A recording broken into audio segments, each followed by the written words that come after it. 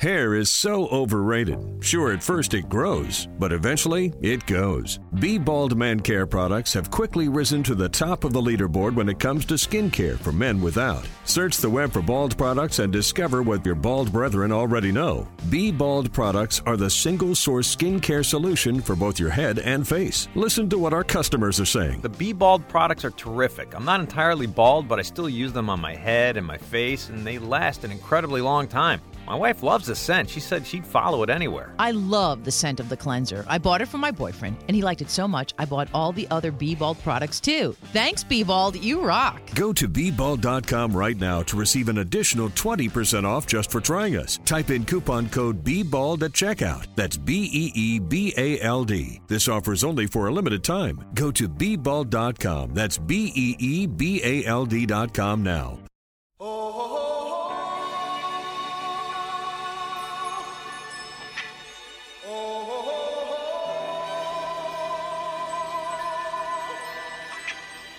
You're listening to Phone Booth Fighting, your weekly source for mixed martial arts talk and discussion of the world beyond. I am Richard Hunter. He is the two-time UFC heavyweight champion, Frank Mir.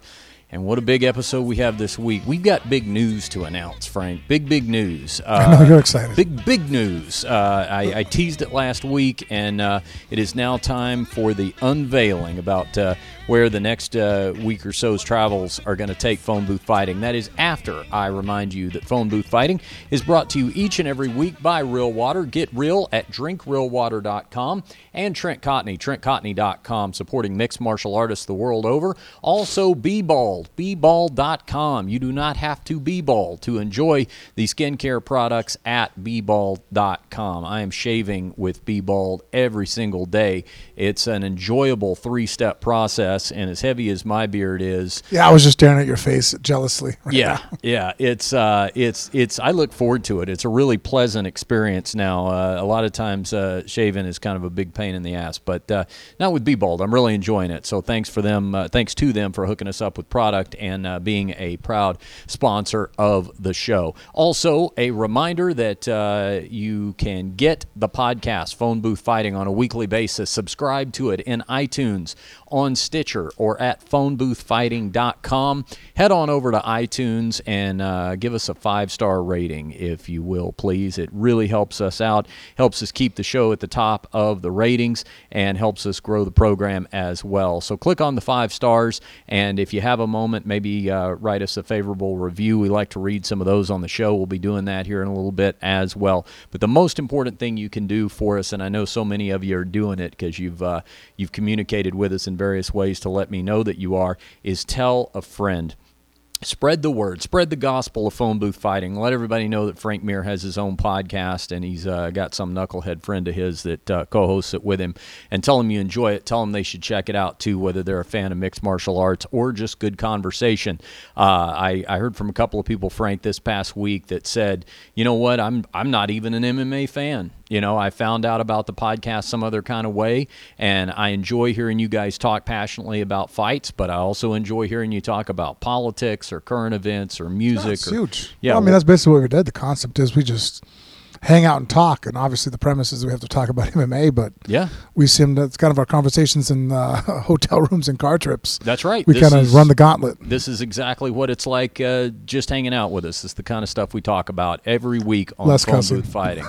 That's true. That's true. I try to cuss a little bit less. The podcast would be probably twice as long if we allowed that. Follow us on social media. Instagram at Phone Booth Fighting, and Twitter and Snapchat. On there, we are Phone Booth Fight. Snapchat is blowing up, and we love it. We've only been doing it about a month or so, and I love all the pictures you guys are sending us, showing us what you're doing and where you're doing it while you're listening to Phone Booth Fighting on Snapchat. The username is Phone Booth Fight, and Frank and I love seeing those pictures you guys send us, and we periodically put together little slideshows and post them up on Instagram and Facebook.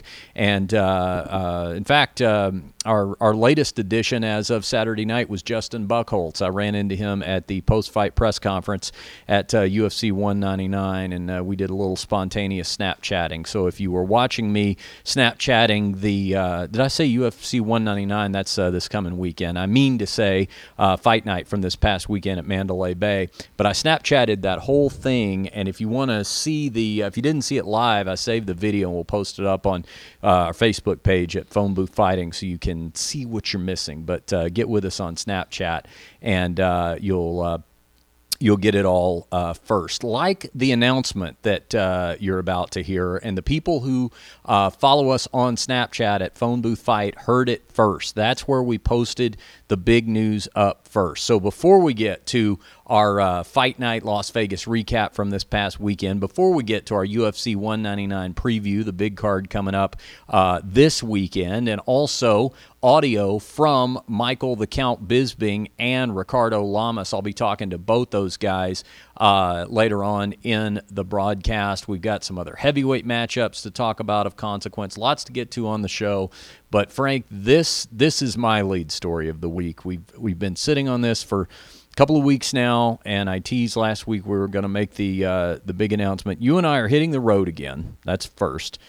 Tomorrow. We're actually taping a day early than we normally do because tomorrow we have to pack up the Phone Booth Fighting Urban Assault vehicle with all of the gear. The Prius. Yep.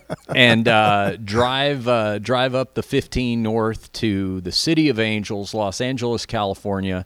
Once again, where we were last at, a little over a month ago for Eddie Bravo Invitational. This time, I'm going to stick around and cover UFC 199. There's a little matter of a middleweight and a middleweight title fight to attend to at the Forum on Saturday night.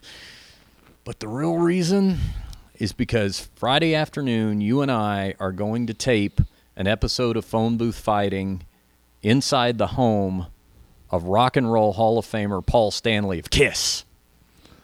Very exciting. And this happened That's the biggest you smiled in a while, too. Just it is the greatest thing I imagine ever coming from being your friend. And don't glad to have helped out. Don't get me wrong. There's other great things about it. Like, there's a lot of drawbacks. like the friendship, like the confidence, like a shoulder to lean on. But I just can't imagine anything quite eclipsing this. This is look. Here's the deal. Paul Stanley is my childhood hero. KISS KISS captivated me when I was 7 years old, 8 years old, all the way through adulthood. It's what caused me to become a musician. But, I mean, they were my childhood heroes, but particularly Paul Stanley.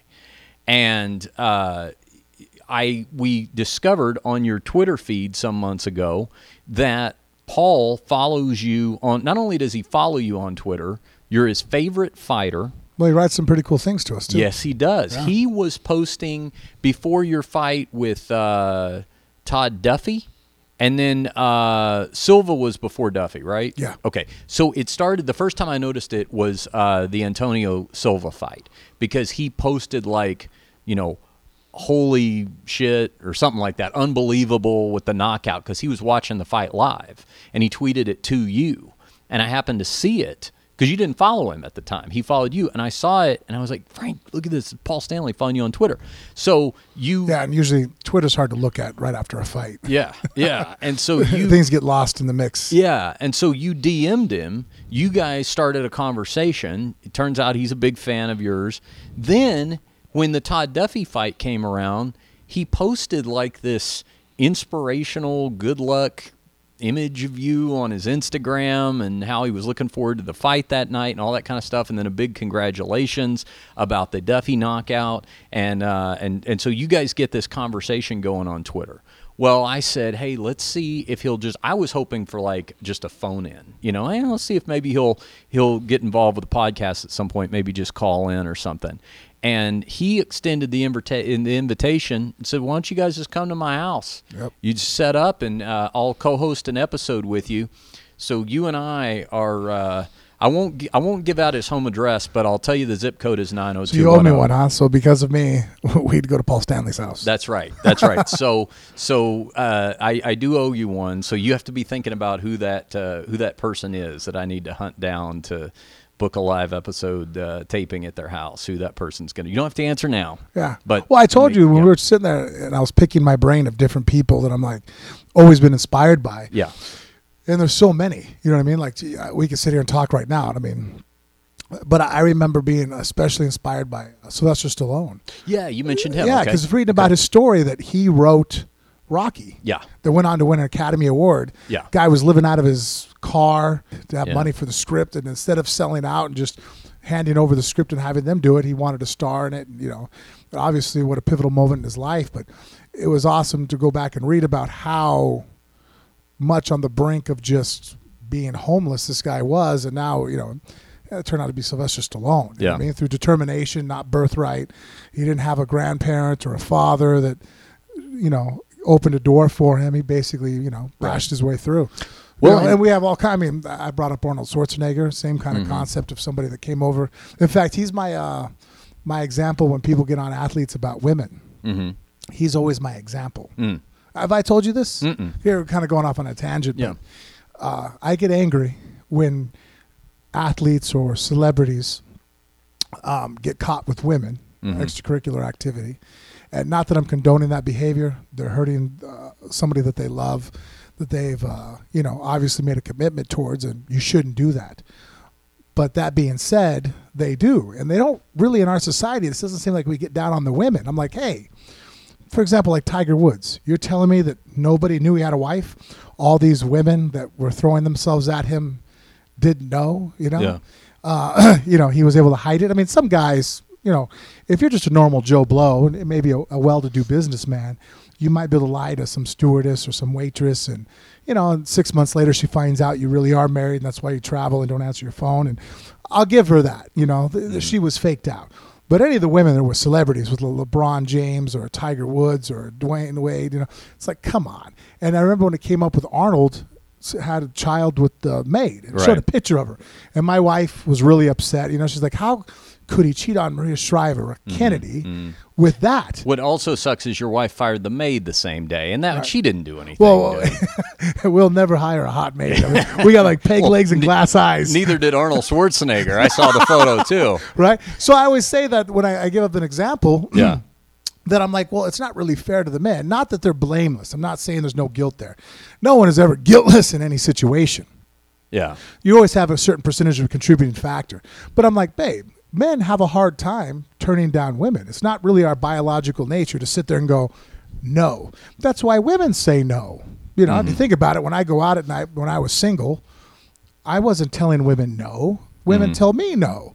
And that kind of keeps it to where we're not just all just, living a life of debauchery. If men could have it, I mean, think about it. What woman could not walk up to a guy in a bar if he's single? I don't care what the girl looks like, and says, hey, unless he has something better going that night, she's not going to get turned down. If you're a willing woman, you're dragging something out of that bar that night. And here's my example. Now going back to why I use Arnold, and she's like, well, intelligent. I'm like, okay, hold on a second. Here's Arnold Schwarzenegger. You have a world champion athlete, right? He was, 7 or 8 time Mr. Olympia, at 19 years of age, and won like Mr. Universe, like guys, so he's a sports star in his sport, or in endeavor, comes over to the U.S., is still doing the pro bodybuilding thing, but then starts a business with Franco Colombo where they're doing construction work. He was already a millionaire before he ever went into movies. Then at that point, so now you go, world-class, sports performer, world champion, multiple time over, become a legend in a sport you choose to do. Then you become a self-made millionaire through your business arrangements. Then you go on and go ahead and become a movie star. And not only becomes a movie star, but, I mean, let's face it, through the 80s and 90s was the biggest blockbuster action star, $20 million movie type guy. Yeah. So now he's... hit the ceiling. The guy's going to be wealthy until the day they put him in the ground. And then he goes and marries what our version of royalty really is. I mean, the marries Kennedys. Into the Kennedys. Marries into a Kennedy. Then holds the highest level of public office that a non-naturalized citizen can possibly hold. He becomes the governor of California, which is what, like the third or fourth largest economy. Someone went. We have to look it up. Yeah. So you do all these things, and then he sleeps with the maid. My wife goes, well, why did he do that? I'm like, because she jumped into his bed. That woman, who also needs to be looked at in a negative light, knew that he had a wife. She worked for her. Waited till the wife wasn't there and crawled into his room. Now, I'm not saying I wasn't there. I don't know how much he pursued it, how much she pursued it. But she obviously was, it takes two to tango as it goes. And if Arnold has a hard time saying no to that maid, then I think in our society that we need to, instead of just demonizing men for making those mistakes, I think talking to guys, having an open dialogue, even right now, I'm sure me bringing up this discussion is making people angry. But at the same time, if we don't talk about especially things, if Maria Shriver subscribes to phone booth fighting, she might. Sure, what a scumbag this guy is. So I'm like, no, I'm not saying that. I'm saying we all make mistakes, but it's be like having a drug habit. If you're prone to being an extremist or you go into drugs, us not talking about it, not having an open form of dialogue is probably the worst thing we could possibly do for that problem. But I mean, what do you think people do it at AA? They go there, they hear other people's stories, they talk about it. And I think athletes, able to talk to each other, any males, look, I mean, come on. No woman ever threw herself at me when I was 16 years old. I dated a few girls here and there. Even when I was 19, 20, I looked the same. All of a sudden, I'm 25 years old, the heavyweight champ of the UFC. Good thing I was married because it kept my head straight. But I had women throwing themselves at me left and right with my wife standing right there. Jenny will tell you stories of her right there going, hey, I'm his wife. I'm standing right here. I'll bet that's not what she said. No, that's not how she put it. My wife. I know her better than that. I'll bet it wasn't, oh, hey, by the way. No, it was a few times. I'm surprised. Good thing it was before TMZ took off. We have some images of hair getting yanked out. But that being my point is that, and that's why going back, I guess we're on this whole thing, I use Arnold as a alpha male. It's like, hey, if I dropped you off in another country, how soon before you become the world champion, learn their language, become a millionaire businessman, become the biggest box office movie star, marry one of their royalty, and then become and hold the highest political office you could possibly hold? I mean, that says a lot about a guy. I mean, pretty driven, and then bangs a maid that most people would never even give a 2 to out of a scale of 1 to 10. Right. Impregnates her. Yeah, there's all kinds of aberrations like that in terms of, I mean, if you're just going to be completely vain and superficial for a second, I mean, maybe to a lesser degree, but remember Hugh Grant and the street hooker? Oh, my God. He was with... that's what sucks. He couldn't talk about it. Yeah.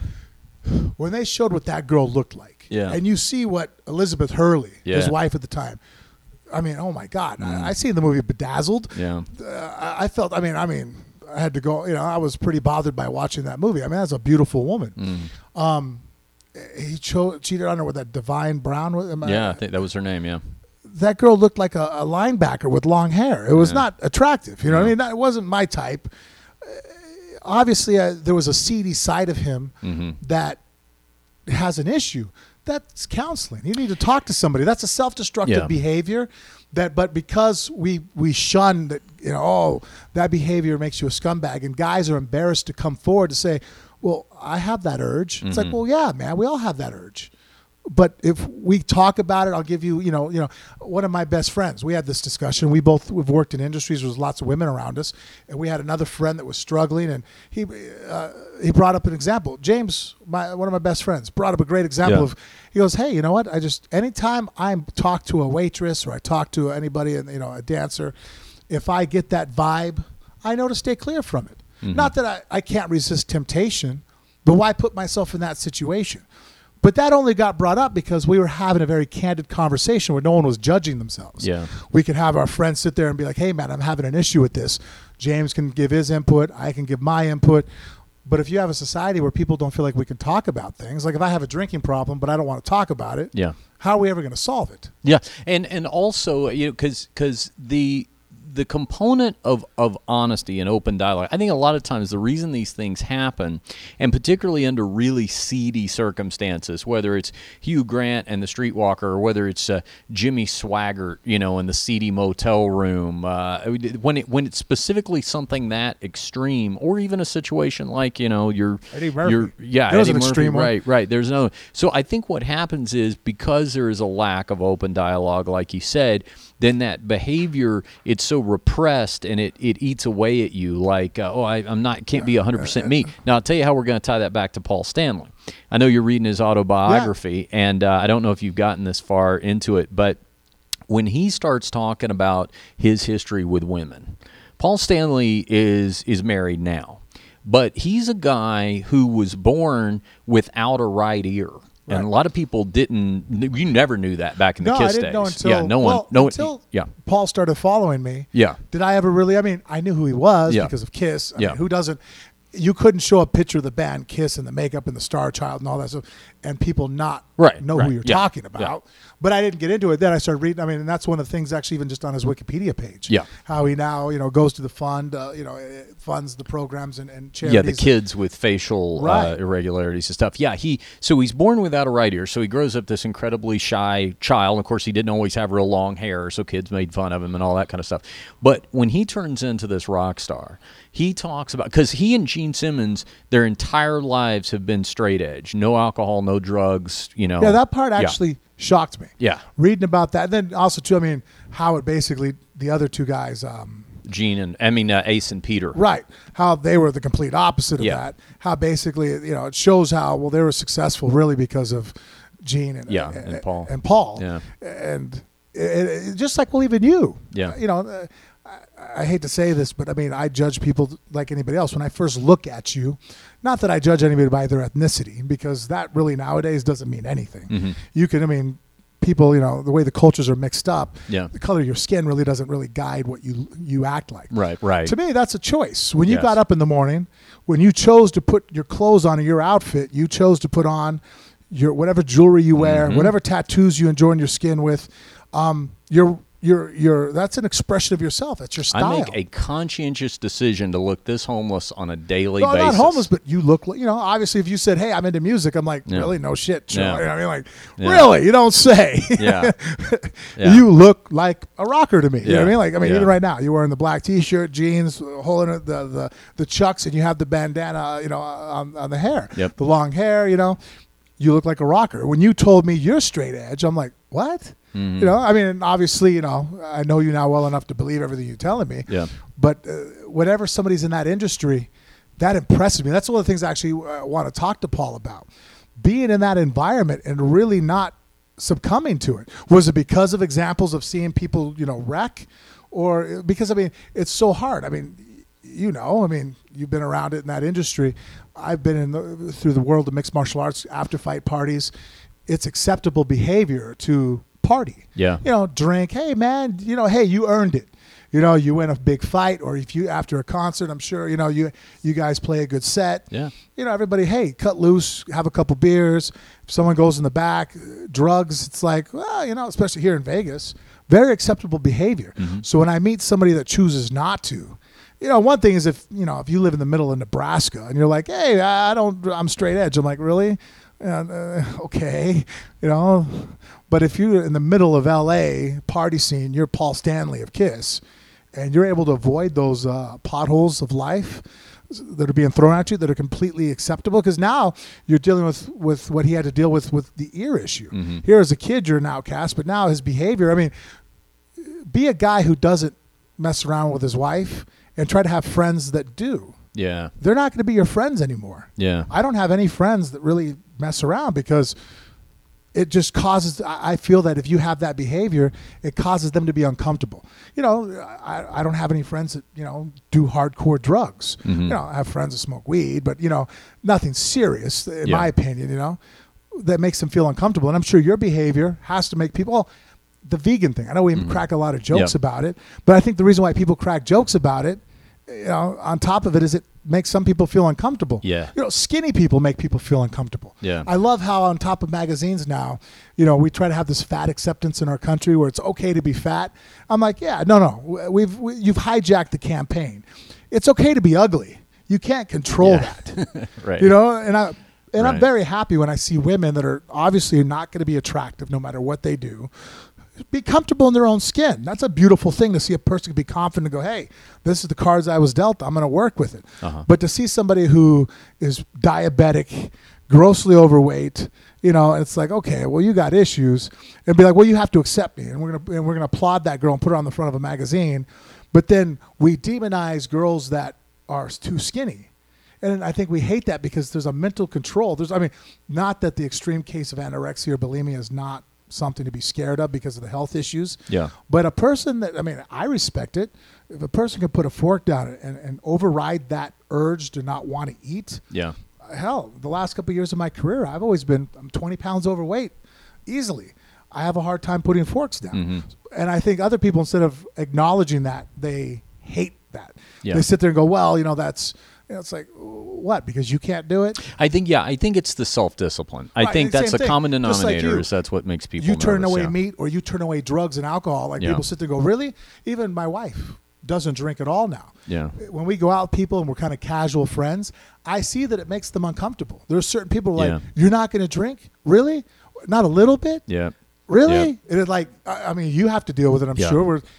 People don't like that. And it doesn't. The thing is, it doesn't bother me if other people choose to do that. And also the vegan thing is like that too. Now I will tell you what I like about it. I'll tell you why I feel good about it, things like that. Yeah, but I'm not questions about it. But you're not going to order a steak and I'm going to sit here and wag my finger at you or something like that. Right. So it's I can order a hamburger and you've never ever looked at me, said anything. Yeah. If anything, and because you're not judgmental about it, we'll sit down. The last time we just went to the Eddie Bravo, you're like, hey, what do you want to eat? I'm like, yeah, I'll go to a vegan place. Yeah. Let's go. Yeah, there's a difference between telling somebody why you're happy being you and telling someone else what's wrong with them being them. That's what it is. That's a good way to put it. And you're right. And I also find it's a huge distinction that people get wrong. Yeah, they do. And you're right. What they're unnerved by is your confidence to be I credit my mom with this. She somehow instilled in me very early on that it was perfectly okay to be the only person in a room doing or not doing something. And whatever that is, a good thing or a bad thing, depending on whether you're doing it or you're not doing it. And that did something for me. It kept peer pressure to a minimum. And the other thing is I ended up kind of wearing it like a little bit of a badge of honor, like an identity. I didn't put it in people's faces, but I actually feel I derive self-confidence. I like the fact that people will acknowledge that about me, that they will just say, you know what I've noticed about you? You sure are comfortable being you. Yes, you are. I think it's a nice compliment to get. It's a huge compliment. But we can have conversations about things. We were in L.A. in the room. I think we stayed up till 2 a.m. Yeah. You were asking me questions. Well, how do you do this? Or how do you feel about that? And not one time did I feel like I had to measure my answers with you. Yeah. To be like, man, if I say this, I might make Richard run for the hills, It's like, oh man, I think I roomed up with a potential psychopath. Right. I can sit there and go, well, this is. Well, you had the car keys, so that was part of it. I also took the bed by the door. Yeah. They're like, hey, why don't you do that? I'm like, oh, I'm afraid of going to jail. Like, really? That's why? I'm like, well, yeah. You would do it if it otherwise? I'm like, probably. Yeah. But the consequences, I can think of consequences, and I'm not afraid of violence. I'm just afraid of the consequences of violence. Well, and I think also that kind of open dialogue, it's very contagious. Just like repression is contagious, I think an openness is contagious as well. And if you're wondering how we're going to tie all this back to our host next week, our guest host, Paul Stanley, is in his book, he talks about he didn't do the drugs or the alcohol ever, but he did like the women. But the key was that he was open and honest about everything. So whether it was his, any kind of girlfriend and relationships he had or whatever, he really wasn't keeping secrets from anybody. And so he was able to live just an open, honest life. Is that because we had this conversation about, if you love somebody, sometimes I'm bad about breaking news Yeah. to loved ones. I forgot what we were watching, and I'm like, well, would you tell them the truth or would you lie to them? Yeah. And I'm like, I would probably tell a lie because, in that situation, knowledge could only cause pain, and there's nothing that person can do about that. If I knew my wife, if someone told me, hey, in a month she's going to die, I had a undeniable premonition, Yeah. Let's say some kind of higher power came to me. Would I tell her? It's like, no, I wouldn't. I'd lie to her. Is there anything we could do about it? No, there's nothing we could do about it. I mean, if we could fix it, but then you were very much like, no, I'm honest and to the extreme of, it's like, no, we talk about everything. Why would I hide anything? Yeah. Well, the other thing that I fear too is if I don't do that, how it's going to affect me. Because it will be noticeable. Like if I'm not, I think you feel my honesty with you.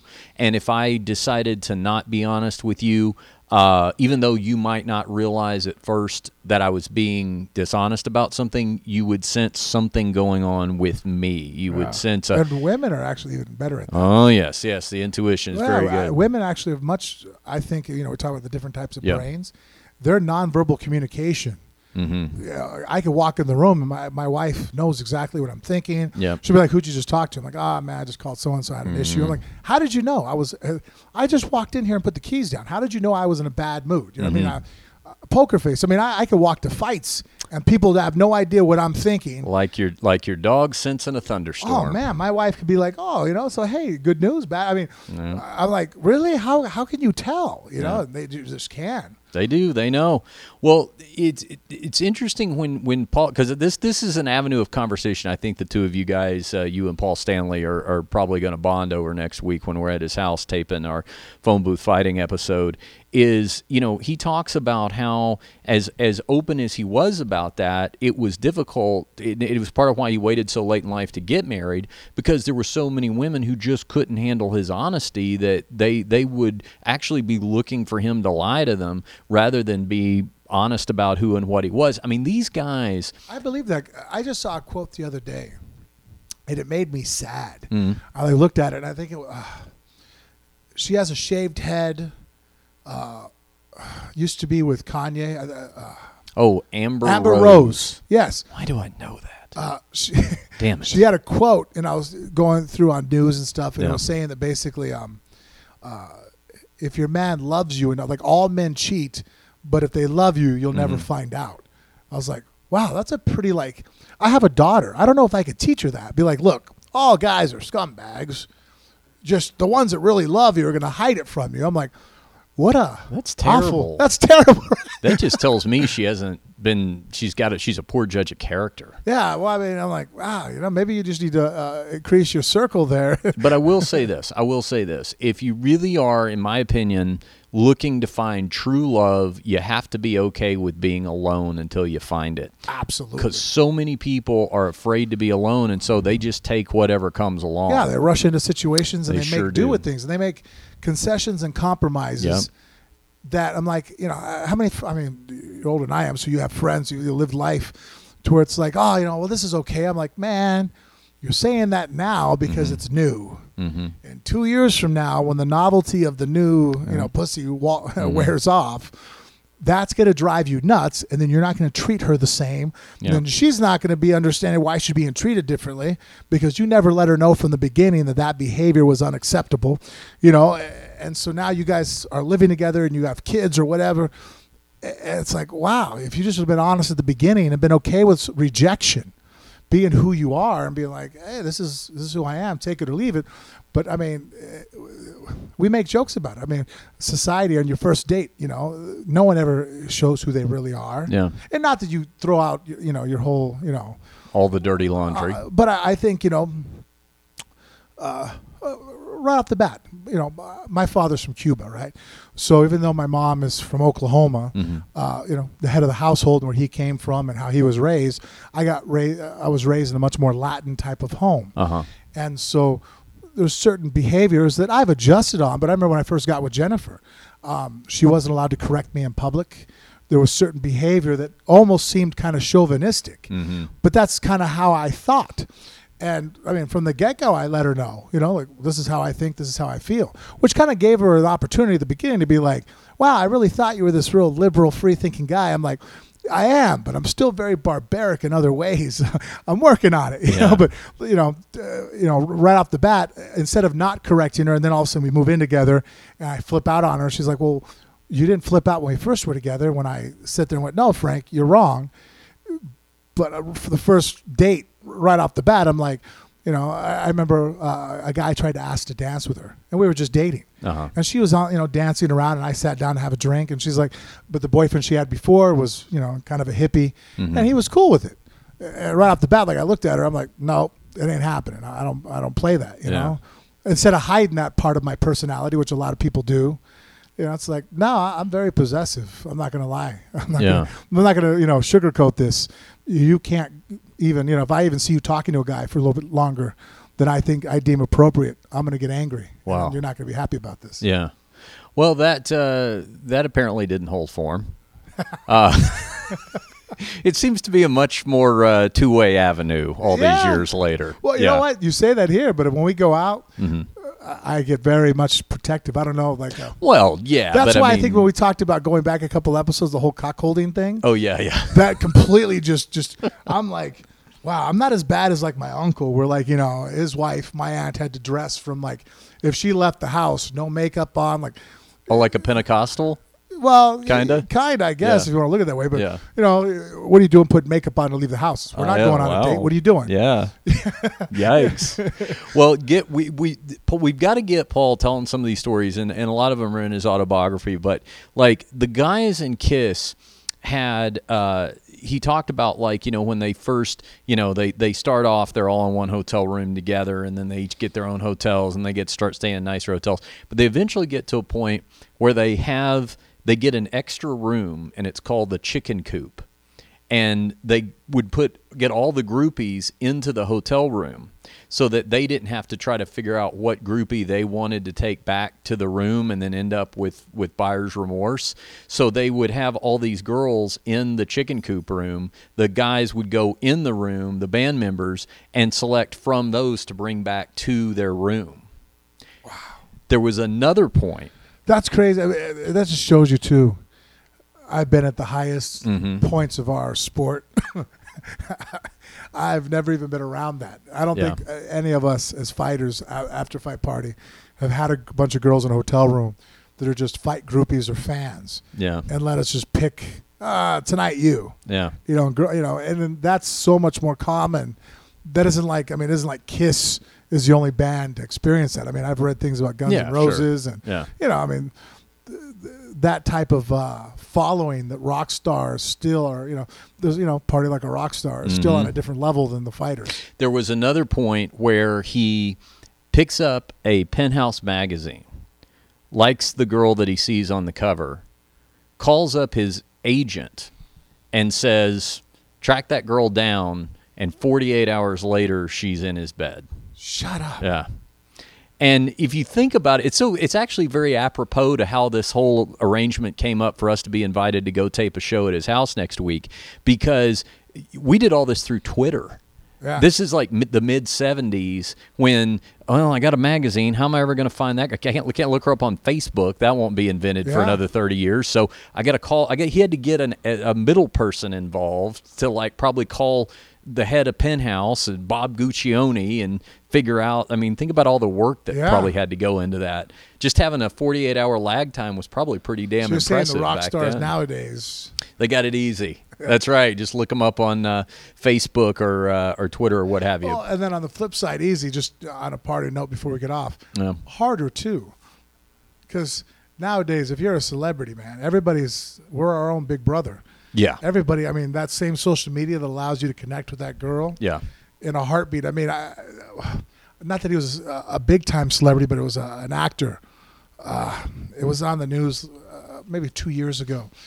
He was on an airplane with a young lady. Well, it was some actor who was sitting next to an attractive lady who had a decent following, I guess, on Twitter or Instagram. Yeah. Started hitting on her, took off his ring, and I guess he's kind of big in the Christian community, or at least. Yeah, okay, different guy. Yeah, this is a different story. But you know the story I'm telling, where he goes to the bathroom. Then she basically, there's Wi-Fi on the plane, so she has her followers are getting a step by step of what he's saying, how he's hitting on her. Yeah. I'm just like, man. I mean, not that his behavior was acceptable, but then at the same time, her behavior wasn't either. Right. I think they're both in the wrong. But going back to Paul Stanley and his mantra of openness, in his world, so what if she did do that? Because he's not lying to anybody. He's right. Everything's honest, with him. So that's just a little bit of what we're going to be getting into next week. No one's like that now. No, not. No, but the thing is, very few people have ever been like that. I mean, the by and large, what happens? We get back to that first date thing. By and large, what happens is, and this is just human nature. You go on that first date, and whether you're the guy or the girl, in my opinion, I think what happens is you say, you know what, this is going really well. I've shown her 85% of who I am or what I got. She seems to be digging that. Now I'll just keep the 10 to 15% over here in the closet. So, because she's not going to dig that. Well, the problem is right from the get-go, if you do that, you're kind of leading a double life. Yeah. And well, that is such a predominant behavior that we have created a whole job class. Yeah. If you think about it, 100 years ago, you didn't have people whose job was to make you look good. Now, there are people that's their sole purpose in life, is that if Kanye West goes out and does something, he has a PR person who releases a statement and talks to people. And you have people that's their career is for politicians or people, or, if you own a business, anything that's in the public eye whatsoever, they have people that specialize on if we say it this way, this might how it be taken. We can say the same thing, but if we say it like this, it's like you have your own personal narrator. Yeah, that's right. And they're writing a story as you go. It's common practice, and that's how, to the point to where, a spin doctor, we accept that in our society, that there are people, that's what they do. Well, what was the press release? What was the... Oh, no, I meant that... Oh, yeah. What? Yeah, exactly. Something like happens asking. up, so-and-so's divorcing so-and-so. Yeah. Okay, side A, this is their press release. Side B, this is their press release. All by a PR person who's going to spin it to make their person look as, applicable and as positive as possible, but it doesn't have to be the truth. Yeah. Yeah, no, that's complete. And also, if you market it correctly, you can create the truth. It's even if it wasn't the truth, you can force it down enough people's throats and saturate the mainstream with it enough that it just kind of becomes the truth because that story got told more than the actual truth. There was a whole show on HBO, the one actor that was Robert Wall. The history. Yeah, it was very good. It says, when there was a statement he kept making, when the story becomes, I wish we can go at remember what he said, but basically he verbatim of what you're saying, or in essence of once whatever is accepted as a truth becomes a truth, not reality, not the actual truth. Yeah, it's like as if basically perception becomes reality is the old cliche. Well, that's going to be next week at Paul Stanley's house in Los Angeles. Twitter has brought these two worlds together, and Paul Stanley of KISS, who's a big Frank Mir fan, and if he just sort of tolerates me, I'll be fine with it. You're a super likable guy. I'd like to meet the person that doesn't like you. Thank you very much. Okay. I'd be interested. honestly, if someone's like, I'm like, really? Thanks. Why? Well, explain to me. Yeah. Well, as long as it's not Paul. That would just crush me. So no, I'm very, very excited about that. I think this is really going to be a lot of fun. So next week we are going to tape our phone booth fighting episode from Paul Stanley's living room or man cave or home studio. I don't know exactly what room we're going to be set up in, but he's having us over on Friday, and he's going to be our co-host for the duration. So we'll talk rock and roll. We'll talk UFC, mixed martial arts. He's a big fan of Frank's. We'll talk about how you got groupies in the 70s and up to now and all that sort of thing. And plus kid, but now he's a big family guy. He's got 4 kids and a wife who's an attorney. And so anyway, I think it's going to be a want to mess her over. No. So I think it's going to be a very wide-ranging conversation, something for everybody. Let's turn our attention to some mixed martial arts. It's one thing I love about phone booth fighting, Frank. Week in and week out. 20 minutes in and we haven't said nothing about fighting. Or 30 minutes, yeah. You just never know, but that's okay. It's just kind of that we don't work off a script here. What we will do is, just to pull back the curtain a little bit, we will, sketch out a few topics, some things we know to get into. We knew we were going to be making the announcement that we were going to Paul Stanley's house, and we knew we had a couple of fights to talk about. Obviously, Fight Night from this past weekend, UFC 199, which is this coming weekend. I'll be out there in LA. I'm going to stay over an extra day, of course, to cover the fights, and I'll have some audio from UFC Media Day and all that sort of thing that we will incorporate actually into this episode. Okay. So that by the time we're taping tonight, but I'll be including some of that stuff as well. And I know I'm going to be talking to Michael Bisping on the phone tomorrow, so I'll drop that into the show as well. But anyway, that's kind of how we do it. We just sketch out a couple of basic ideas, and the rest of it is improvisational conversation. So that's what you get here on Phone Booth Fighting. All right, so UFC Fight Night was in Las Vegas this past Sunday night at Mandalay Bay. I was there, Snapchatting the whole thing, by the way. Username Phone Booth Fight on Snapchat, and if you missed it, I'm going to put up some of that video on our Phone Booth Fighting Facebook page, but definitely a good reason to follow us on Snapchat anytime I'm on location like that. I'll be doing it the same way this weekend at UFC 199 in LA. But let's look at what happened on the card. First of all, a star is born in Team Alpha Male's Cody Garbrandt, main eventing the Fight Night card Sunday night. Cody No Love Garbrandt took on Ricardo Almeida. And he knocked out Thomas Almeida. Ricardo Almeida. I think Ricardo Almeida has been retired for a number of years now. Thomas Almeida, two undefeated fighters. Somebody's had to go unless it was going to be a draw. And Garbrandt knocked out Thomas Almeida in the first round, devastating fashion with a couple of big lefts. And, this is a guy who, Alpha Male's turned out big names before, obviously. Garbrandt had a lot of hype behind him. He's an unranked fighter, but I think all that is about to change in the bantamweight division for him, and this was a real test, and he passed with flying colors. It's exciting because, a lot of times, Frank, in the bantamweight division, and the lower weight classes for that matter, we don't get a lot of guys who have reputations as knockout artists, power punchers. I think we've talked about, I bring up all the time that the heavyweight division, one of the most, I thought about this the other day. Can you think of any heavyweight that hasn't been knocked out right now in the top 10? Okay. Let me pull up the top 10 right off the bat. I cannot. Stipe got knocked out by Stefan Struve. Right. Got caught with an uppercut. Right. Put away. First round, too, knockout. Yep. Cain Velasquez. I saw him get knocked out in like 15 seconds by JDS, their first matchup. Right. And he also, I guess he got submitted by Verdum. But yes, you're right. He has been KO'd. Yeah, he got rocked by Verdum a little bit. Got really rocked a lot early in his career by Czech Congo. Had him. Yeah. So let's run him down. Okay, Stipe Miocic has been KO'd. Verdum has been... JDS knocked him out with an uppercut in 20 seconds. Has been... Calling ones off the top of my head. Yeah, KO'd. Velasquez, we just said, has been knocked out. Overeem has been knocked out. Junior Dos Santos has been stopped by Velasquez and by Overeem recently. Knocked him out cold.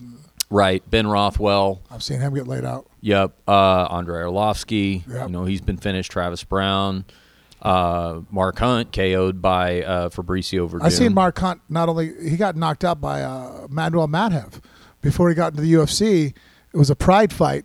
He got knocked out by a guy who fights at 205. Yeah. In like 20 seconds. Yeah. It's just when guys are over 220 pounds and you wrap their hands, bad things happen. Josh Barnett and Roy Nelson rounding out the top 10. Yeah, everybody's been KO'd. And you know what? As I look at this list, you would actually, I'd have to do a little bit of research to clarify this, but I'll bet out of those 10 names, you would be hard-pressed to find someone who hadn't been knocked out by one of the other ones. Oh, no, obviously. They're all kind of interchangeable. It's the mix going back and forth, but it's so easy for heavyweights to catch each other. It's almost like a knife fight. Yeah. It's like, hey, the first one to land is going to win, you know? Yeah. Whereas now going back to the bantamweight, what you're saying, I think they have the lowest knockout percentage. How many bantamweight fights do you watch that go to decision? I think they have the highest decision percentage in all the weight classes. I think that's right. Yeah, I think I had seen a stat like that. Well, Garbrandt, for that reason and a few others, is a really exciting addition to the top of the bantamweight weight class. I actually caught up with Justin Buchholz, his coach, and I guess right now Justin would be considered the head coach over at Team Alpha Male. Former professional fighter himself. Justin hadn't fought in a while, but he not only is the head cornerman over at Team Alpha Male and has been for years, but he's also the host of their Stud Show Radio podcast. You know, Team Alpha Male does their own podcast out of the Alpha Male gym, and I subscribe to it. It's a lot of fun to listen to. It's they tape it right there inside Team Alpha Male, so they've just got a couch over in the corner, and it's cool. It's like a clubhouse vibe because there's so many guys training in there. It's like you never know who may come over to the couch and sit down and talk after their workout. Well, I had actually never really met Justin before this weekend.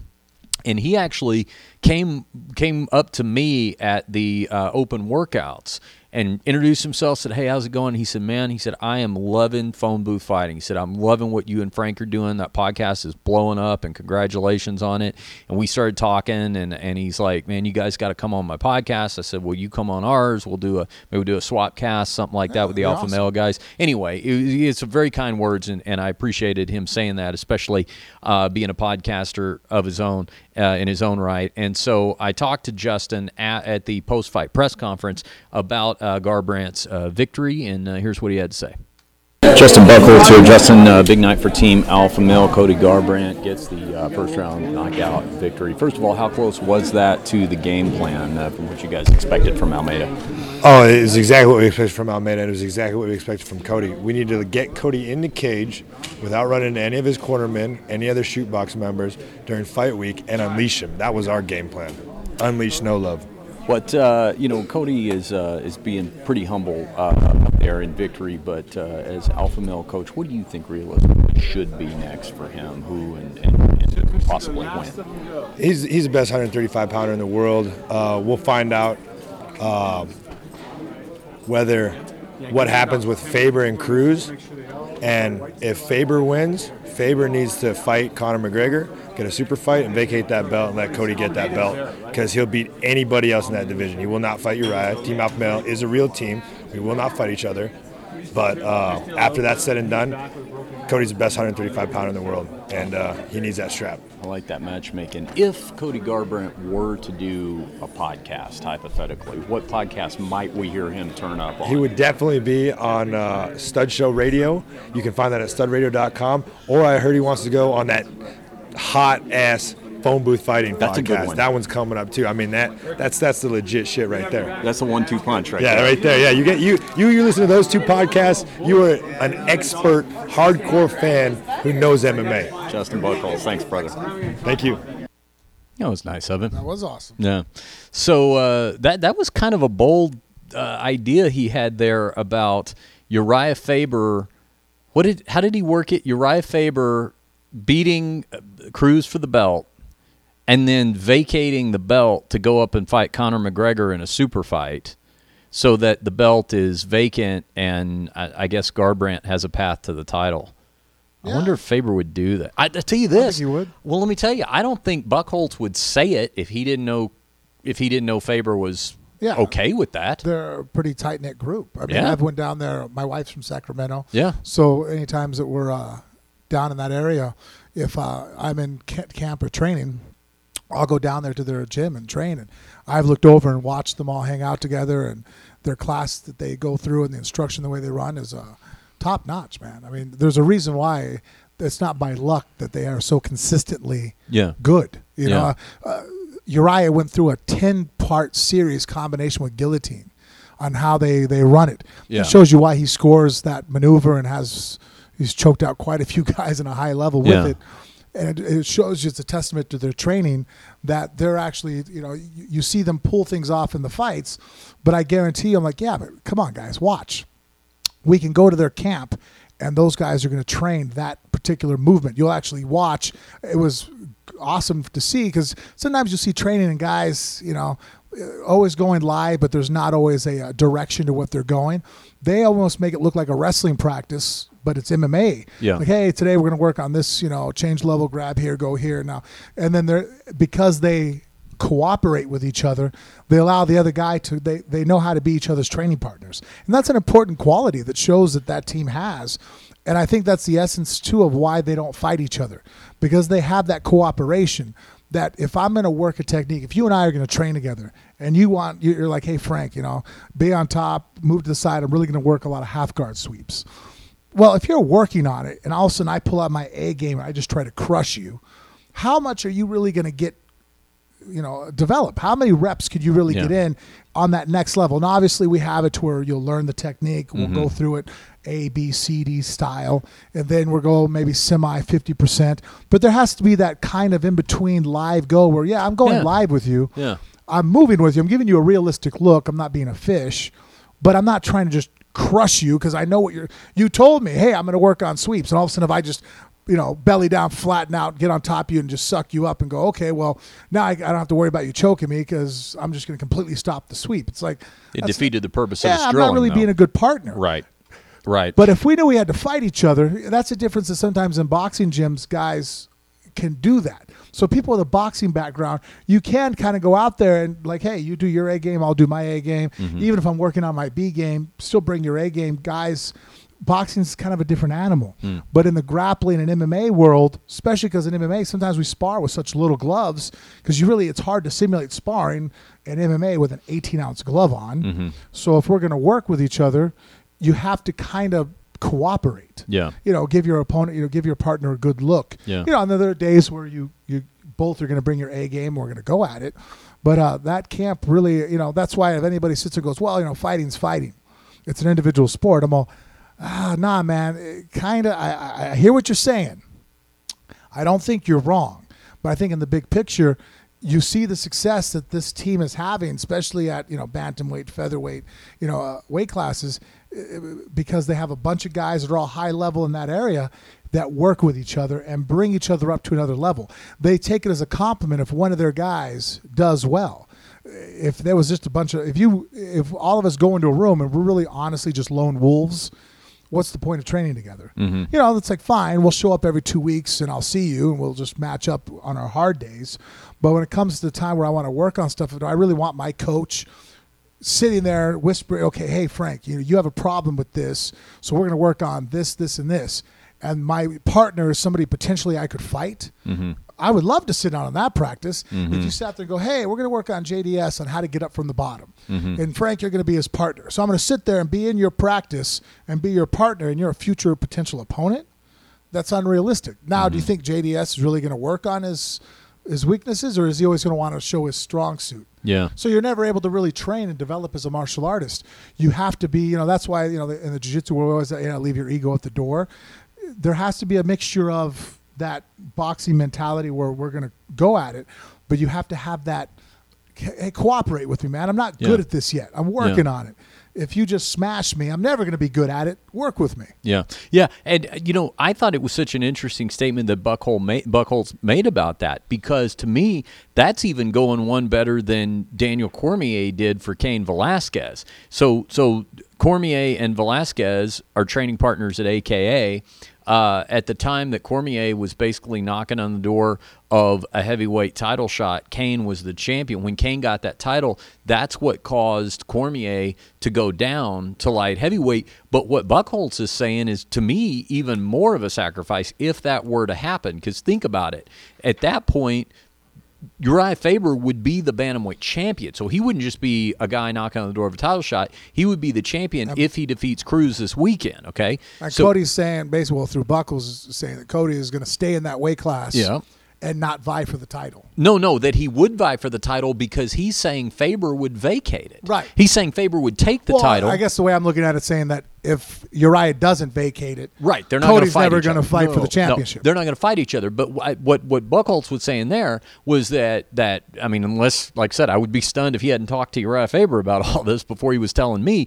But that obviously, Faber is okay with the idea of, hey, I'll go beat Cruz. I'll get this UFC title that has eluded me all this time. Of course, he held a lighter. He held the WEC title, all that before it was in UFC, but he's never held an actual UFC title. This would be the first time. So if he takes that bantamweight title this Saturday night, then what he's basically saying is now Garbrandt wouldn't get an immediate title shot. I mean, he wasn't a ranked fighter up until this past weekend. So we're still a couple of fights away. Maybe Faber can defend the title or something. But it sounds like what Buchholz is saying is Faber, and maybe part of it's because of his age as well. I'm sure Faber would love the gigantic payday he would get fighting Conor McGregor. But he's talking about winning the title and basically vacating it to go fight Conor in a super fight and then letting Cody Garbrandt work his way to the title. I mean, that would be unprecedented. That I can think of any campmate doing that essentially for another team member that I can think of. Yeah.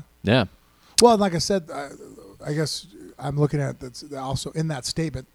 The flip side of the coin that I'm seeing is that if Uriah is not allowed that, let's say they don't give him that, so you're not going to get that fight. Oh, against Conor. Okay. They're saying that Cody is not going to challenge. He's willing to go ahead and just stay there and be, I'll just stay the number one contender. Yeah. Not that he is now, but he's got if he eventually got up to number one contender, if Uriah is still there at the top, then Garbrandt has got to hold up his end of the deal, which is going to mean continuing to look spectacular in the 135-pound weight class. But if you look at the 135-pound weight class, I mean, you're going to be seeing names that have there's some names who haven't necessarily been involved in a title fight yet, but now all of a sudden a lot of those guys are coming off of losses, like Thomas Almeida, like Aljamain Sterling. Renan Baral's already been the champ. TJ Dillashaw, the former champ. So Brian Caraway, you say? That would be you like that idea? I do. I just think that Caraway has not gotten kind of the recognition that what really his performance in the octagons is warranting. Well, he's the first man to ever defeat Aljamain Sterling. That happened on the feature bout of the UFC Fight Pass prelims this Sunday night, and he looked great doing it. That was, in my opinion, a 29-28 fight. That's the way two judges saw it. The always reliable Adelaide Bird. Somehow, Adelaide, I love her. Somehow, my girl Adelaide. I would love to have a conversation with her with some of the between boxing. Yeah. My fights and other people's fights in MMA and be like, how did you score it that way? You know why I would love to see that conversation happen? Because I am not certain that when she met you, she wouldn't say, "Who are you?" Probably true. Yeah. Probably true. Yeah, just there's fights that she scores. I mean, like I said, it's not just like you can't sit there and say, well, she's a boxing background and she scores MMA fights with that boxing mentality. I've watched fights, I'm like, in boxing matches, I remember the Pacquiao-Bradley, the first fight. Yeah. And I watched the fight, I'm all, what is she seeing that I'm not seeing and the other two judges and the rest of the world aren't seeing? You know what we got to do? One of these days, I've talked to Herb Dean about coming on. He wants to come on Phone Booth Fighting, and I think we get a guy like that on and really get to the bottom of, because, Herb, I think he'd be just as dumbfounded because... Well, no, he would, but he's an intelligent guy. Yeah. I have so much respect for him because not only is he a premier ref, but he went and fought in King of the Cage, not to be a fighter. I mean, not that he had. I mean, I'm sure if he was successful at it, he might have. But not that he wasn't successful at it. But he didn't walk in there with like, well, let me fight for the sake of fighting. Right. He said that it'd be like, like with you and doing jiu-jitsu. I mean, I know you like jiu-jitsu, but there's a part of you as from the journalistic background that by competing makes you that much more able to understand and ask questions and relate to a fighter. Oh, yeah. It'd be like me being a journalist for music. Yeah. And I don't know how to even write out a song. Yeah. It's like, well, wait a minute, you can't even like hold a tune. Like, No, that's what got me originally interested in training jiu-jitsu, was to be able to speak more knowledgeably about what I was seeing, and that's why I always recommend it to people, even on the most introductory levels. You will, if nothing else, you will appreciate more what you're seeing. You'll know more about what you're seeing. You'll understand more. Our criteria for an MMA judge, I would really love to hear what it takes. Well, I know Herb and John McCarthy both, they run camps every year for people to learn to either ref or to be fight judges. And they can explain in the camp how the whole thing works. Like, you start out at the amateur shows, and then you got to work your way up to get there. But what no one's ever really been able to answer for me is exactly where some of the judges came from. The only thing I really know about Adelaide Byrd is I believe she is the wife of Robert Byrd, the old boxing referee. But other than that, I'm just not sure obviously these people are not former fighters, but even if you're not going to be a former fighter, I'm just not sure what drew you into this realm. I wish there was some accountability. Yeah. Where the commission, as a fighter, so much accountability.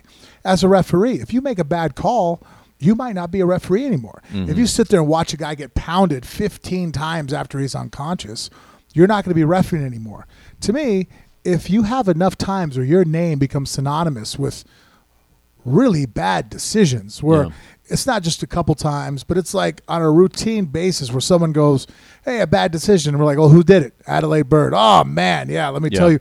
And you have story after story of really piss poor decisions that the other two judges didn't get, the general consensus. I know that in fights people talk about the difference between being there live and the difference of watching it on television, but when pretty much the general consensus is that you got it wrong, I think there should be some type of accountability where you have to sit there with the commission and sit there, okay, fight's on tape. Round one, we watched the fight.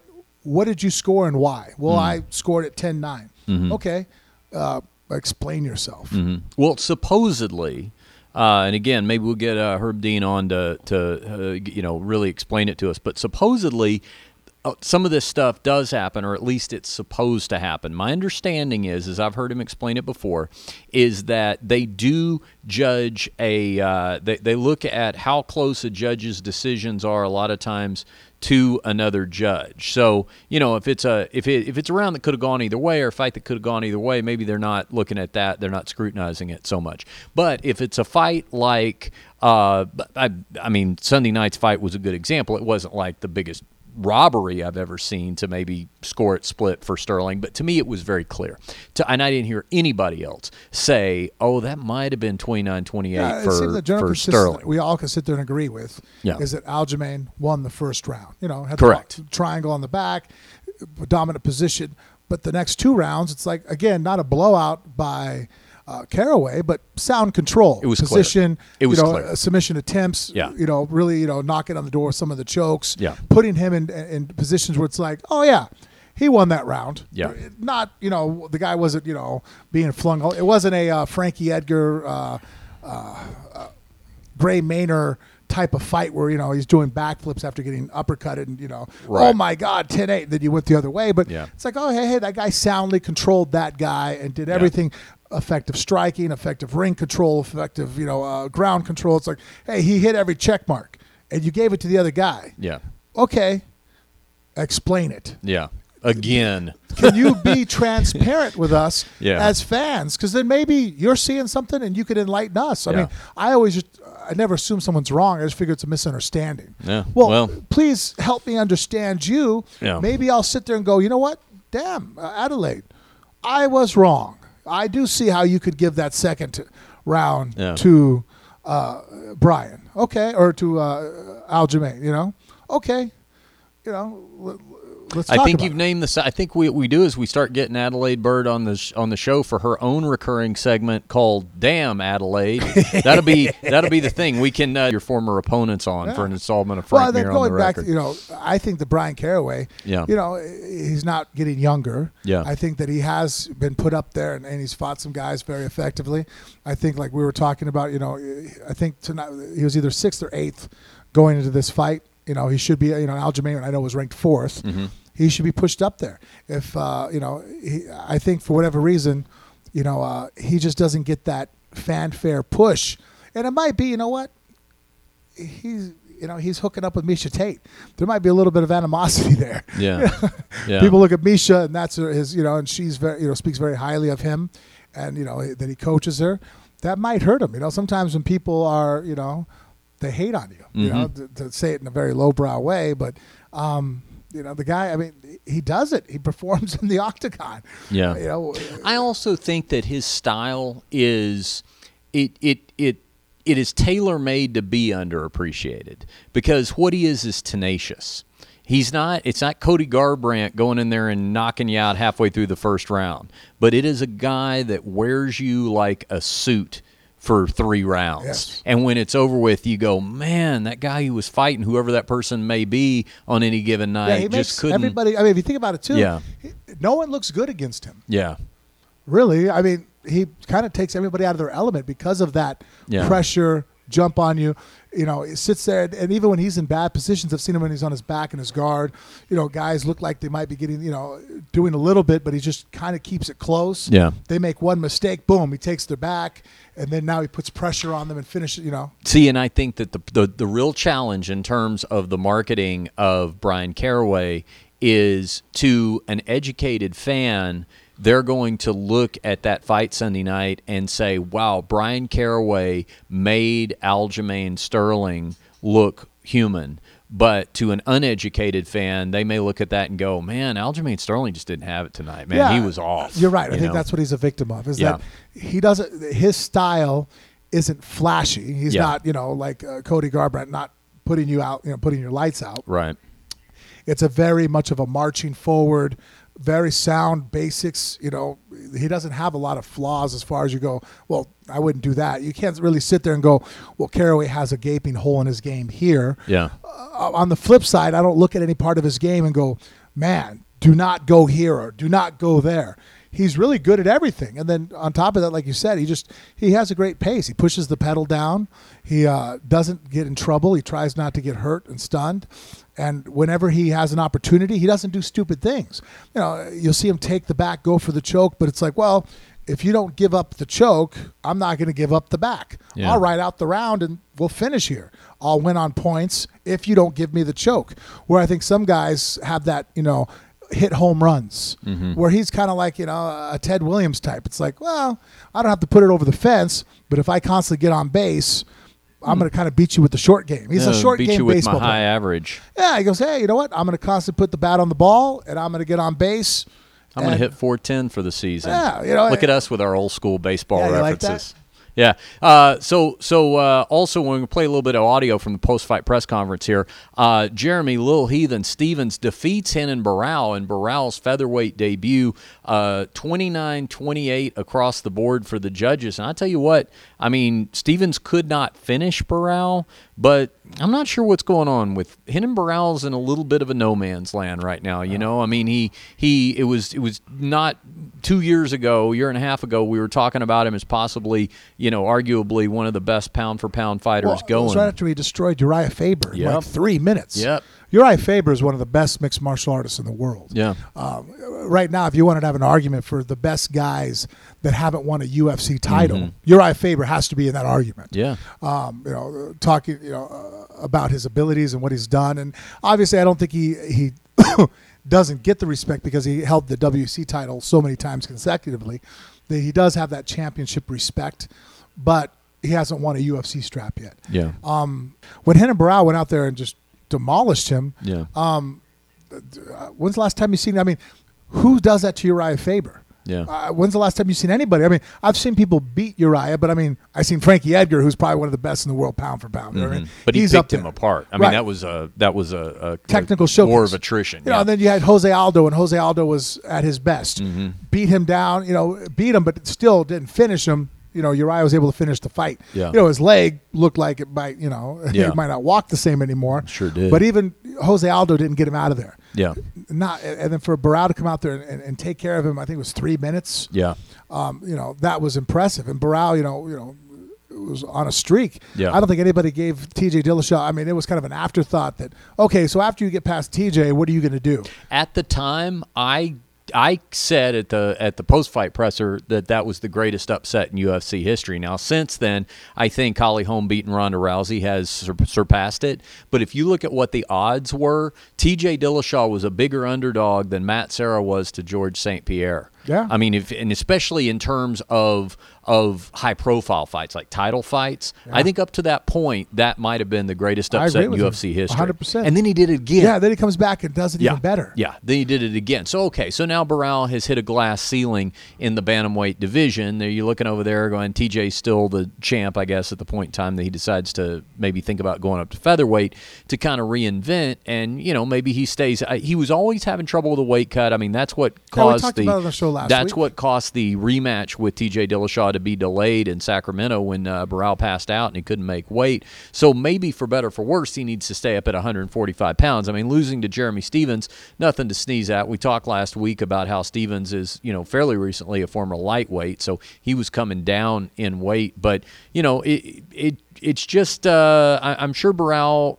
is going to be able to find his footing eventually, but just a tough spot to be in because... Well, and in hindsight, it's 2020, right? Yeah. I think Stevenson could have been a bad... Well, again, I had thought about that, but then I'm like, Stevens is still losing weight because Stevens, the first thing that always comes to mind is how hard that guy hits. Yeah.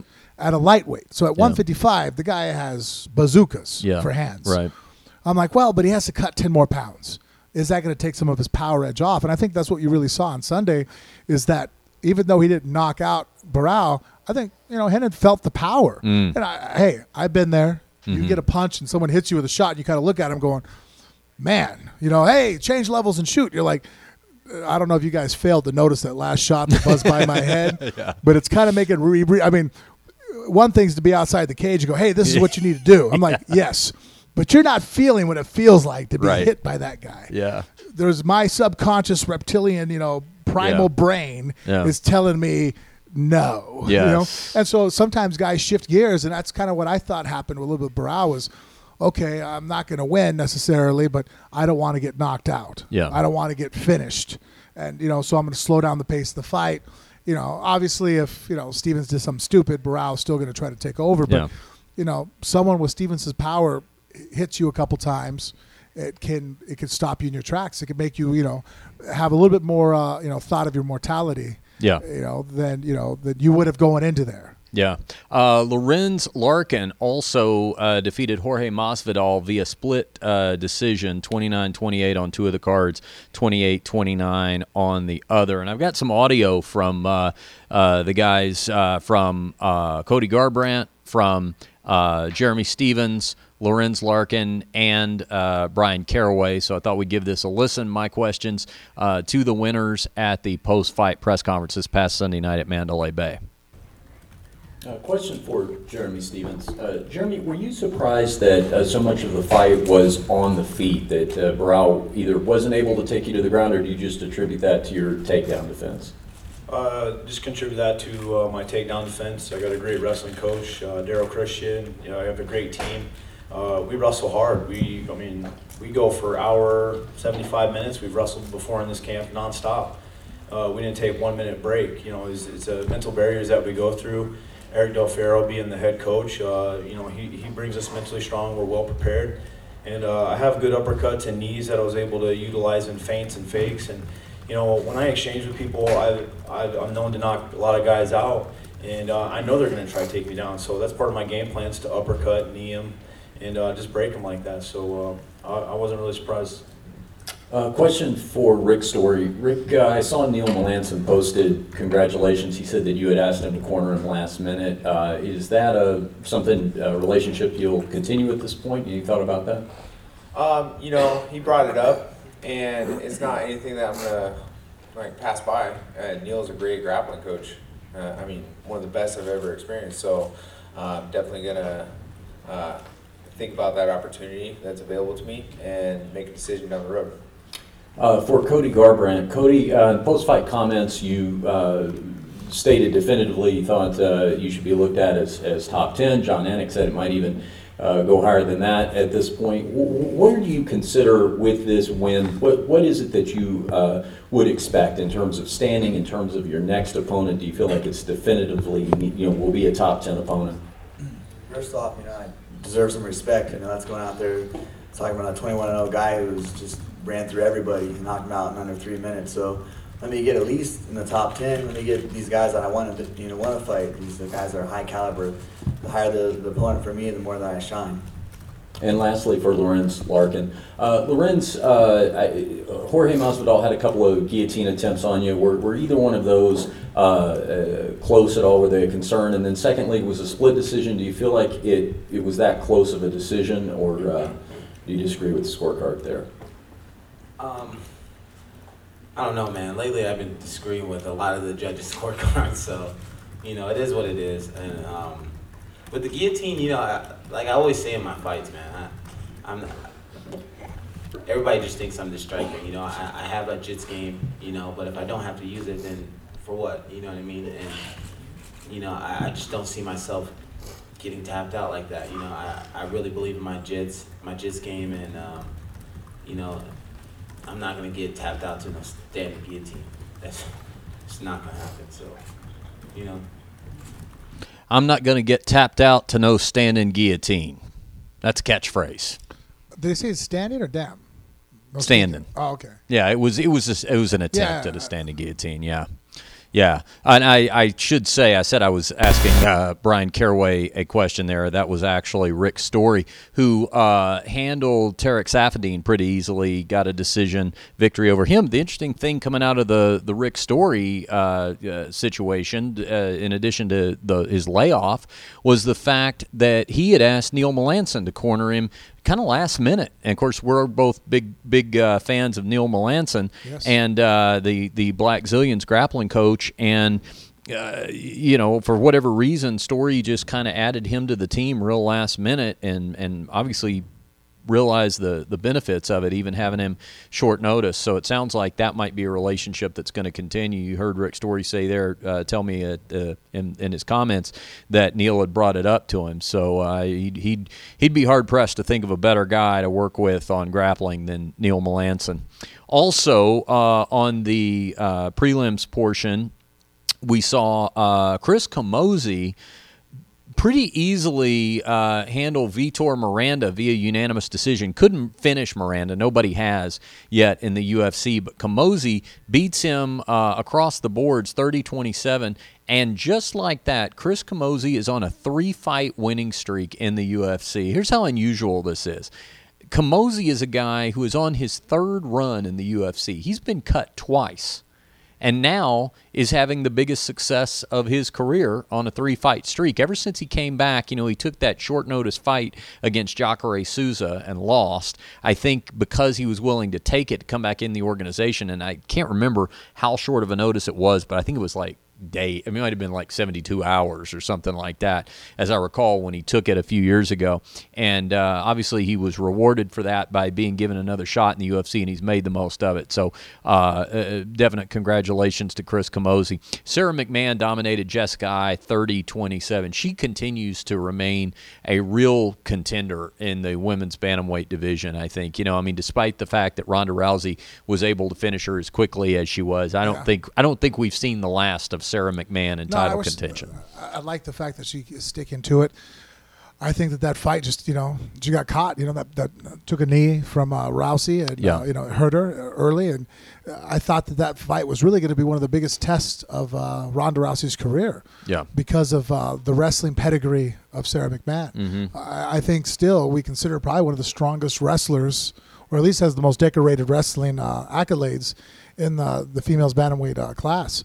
So the fact that, and her athletic ability, her power with her hands, seeing her come out there and be able to piece together wins and just mature as a martial artist and put her game together to make that transition fully to MMA, I think that really we're going to see somebody that's going to be, pushing for a title. Yeah, I think so too. Also, Abel Trujillo won his fight on the prelim portion of the card. He defeated Jordan Rinaldi via unanimous decision, 29-28 across the board. Very emotional, Abel Trujillo, in the media room after the fight. You know, he was dedicating the fight to Bellator fighter Jordan Parsons, who was a fellow Black Zillion that, you know, a few weeks ago was killed. Story. Yeah, was killed in Florida in the hit and run. And he was very emotional about that. So Abel Trujillo, I think, felt good being able to get a win in that guy's his in jail, right? teammates' honor. I believe they caught. Yeah, I think they have caught him, and I believe he was being held without. But I don't know the status of the bail. Is I guess my answer. I do know they caught him. I think the guy already showed that he's willing to hide his absolutely Range Rover and try to get people to fix it. I mean, right. That behavior is pretty shifty. Yeah. I mean, look, we all make mistakes. I think your first instinct is like, oh, man, how can I get out of this? Mm-hmm. You know, that's just human behavior. But I think that there's you sit there and you go, okay, this is what I did. You know, you have to, stand up to it. Yeah. Well, and it's also not like you don't know that the person's dead. I mean, even let's just say you don't stop and get the medical help. Call 911. Strip away everything else. The fact that you don't have the common, just the human decency to say whether or not I caused this or not, that somebody it may be dying. Seconds count here. I'm obviously the first person on the scene because I did it, so I need to be the person calling 911 trying to save this person's life. And then he took his Range Rover that he hit him with. Hit it inside of a storage unit, tried to get a body shop to fix it. You don't give that guy bail. No, and that even goes to show you, too, that even after in the moment of panic or whatever, you're calculated. I can't fault people under pressure what you're going to do because we've all been there. You're under pressure. Who knows what you're going to do? I mean, I'd like to think of what I would do in a situation. But you have days to think about what you're doing. Yeah, that means now that the shock value is over with. You're being calculating. That's who you really are. You're really honestly like it's a bad. Well, like I said, that's a great indication of your character. Yeah, it really is. You don't deserve bail. Abel Trujillo also, on a brighter note, credited his win. Get ready for this, Frank. With his new vegan lifestyle. Welcome, newest vegan to the UFC, Abel Trujillo, and I talked to Abel for a couple of minutes, exclusively, one-on-one, one vegan to another. I could deal with that. That doesn't bother me. The only time sometimes I bite down on my teeth a little bit is when people try to, they say God is the reason why they won the fight. Oh, yeah, that one's bad. Yeah, because I'm just like, oh, man, come on. Yeah. So God didn't like the other guy? Yeah, God had to choose. Or God cares about professional fighting. Yeah. No, exactly. But Abel talked about this in the media room after the fight. If you saw this already on my Instagram, it's posted. The video is at Richard Hunter on Instagram. But let's play the audio here, a couple of minutes of Abel Trujillo talking about actually deconstructing some myths about veganism as it pertains to being a professional fighter, and can you maintain your strength? Let's listen to what Abel Trujillo had to say here. Abel Trujillo, congrats on the victory. Abel, I know this was your first fight since becoming a vegan, so I want to ask you about how that affected you physically. How'd you feel? Man, I felt great. It really didn't seem like in this fight, it seemed like I got winded, but in my personal life and training, I feel great. My blood in my body is more in an alkaline state, and, my blood flows freely, and I'm less likely to get injured, and I have more mental clarity. And not only that, my spirit feels more enlightened because, there's karma connected to eating animals. So, I just want to give a message to everybody, to go vegan because it's healthy for the mind, body, and spirit. What would you say to the myth that people think that professional fighters are going to be, weakened if they eat a vegan diet? Well, that's all a myth. Everybody says, oh, where you get your protein? And people that say that, they have no muscle whatsoever. If you want some protein, get... Abel Trujillo, that video cut off right there at the end, but I think he plugged quinoa at that point. But there's obviously a number of protein alternatives. Yeah, that's what you brought up. I remember one time we were having a discussion about that animal protein, it's like, look, and any physician I think will tell you that once you break things down to a macronutrient, protein, there's different forms of it, but protein as amino acids is what it breaks down to. We're in a society nowadays that you do have the benefit of technology. There's protein powders. My wife takes a vegan protein powder. You can go around and find sources of protein that don't necessarily have to come from an animal. Now, if we lived 200 years ago, is it going to be readily available to a person? Well, no. I'm pretty sure it'd be easier to go out there and shoot a deer and consume your protein in that form. But, I mean, that's just really not the situation we are in our society now. And there's also plenty of ways that you can hand make those things. Tempeh, seitan, for example, that's a lot of what my girlfriend Jennifer will use. She makes bacon out of it. She makes burgers out of it. Yeah, that's one reason why I tried doing the vegan thing for a couple months. In years past, my mom had really kind of went that route. I tried to try it out. Honestly, it's due to laziness on my part. It's easier if I'm out to order a steak and vegetables. I kind of hit all the spectrum of nutrients and protein. It's easier. You have to, it's not as easy as convenient. I see it with you. You have to put a lot more thought when you get up in the morning on how your food intake is going to be, living the lifestyle that you live, compared to myself, who's like, well, I mean, we go to a restaurant, the whole menu is available to me. If you're going to make a vegan lifestyle choice, you could be a vegan, and I've had friends that are vegan and that sort, and those are the vegans that I'm like, yeah, that's not healthy. You sit there, they can order, technically French fries, like you said. Yeah, you could eat nothing but French fries and technically you're a be vegan, a vegan. You know what I mean? But I'm what like, a terrible idea. I'm pretty sure if you go to your doctor and get your blood work done, you're not healthy. You're you're a vegan, but you're not a healthy. There's no way that's healthy. What a terrible idea that would be. It takes a lot of effort. Let's turn. So anyway, congratulations to Abel Trujillo. I'll be sharing some nice vegan recipes with him as I see him the next time. Let's check in with a little Facebook feedback, Frank, before you and I talk about a couple of very important heavyweight matchups that have been announced for later on in the year. Facebook feedback on the Phone Booth Fighting Facebook page is where we like to read some comments that people have made and tell us what they're thinking about the show, requests they may have, etc. This one, Frank, from Jordan Demery. He says, hey, guys, I just wanted to say thanks for making this podcast. I just started listening, and I am hooked.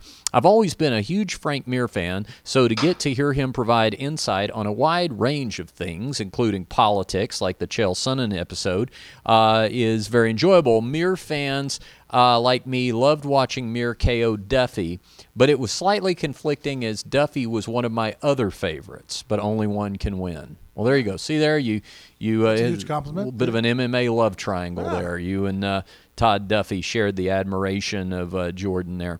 Now, this message actually came to us via Snapchat, and again, a reminder that Frank and I are really enjoying seeing you guys snap us those pictures of what you are doing and where you're doing it while you're listening to Phone Booth Fighting. Just go to Snapchat username Phone Booth Fight.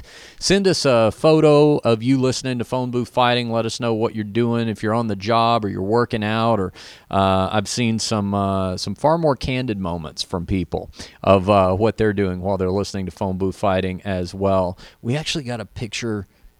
You'll like this. Hold on. We actually got a picture of a lady who was listening to Phone Booth Fighting while she was relaxing in the tub.